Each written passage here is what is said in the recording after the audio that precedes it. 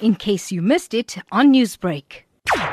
The accused was convicted of theft, kidnapping and murder in the Durban High Court today.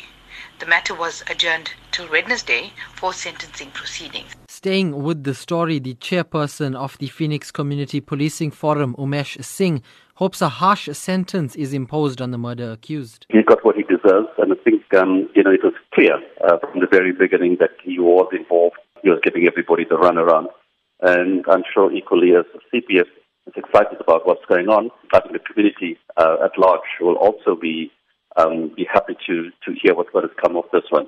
We just hope from here the sentencing will be a stern one, so that the message goes down to anybody out there that if you caught doing the wrong things, you'll face the full might of the law, and hopefully that will prevent others from doing such heinous crimes. With that said, Umesh, what was the community sentiment in 2018 towards the end of the year when this incident actually happened?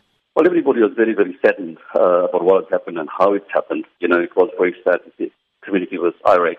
I'm glad that they took him into custody at that point in time, because I'm sure the community would have, at that point in time, owing to what is going on, but would like to have him for themselves. We are observing 16 days of no violence against women and children in South Africa. How great would you say such a victory is for such a case in South Africa at the moment? Well, I think it's great.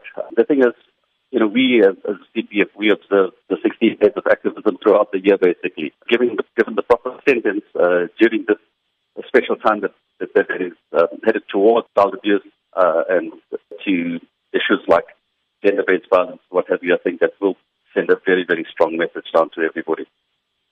Newsbreak, Lotus FM, powered by SABC News.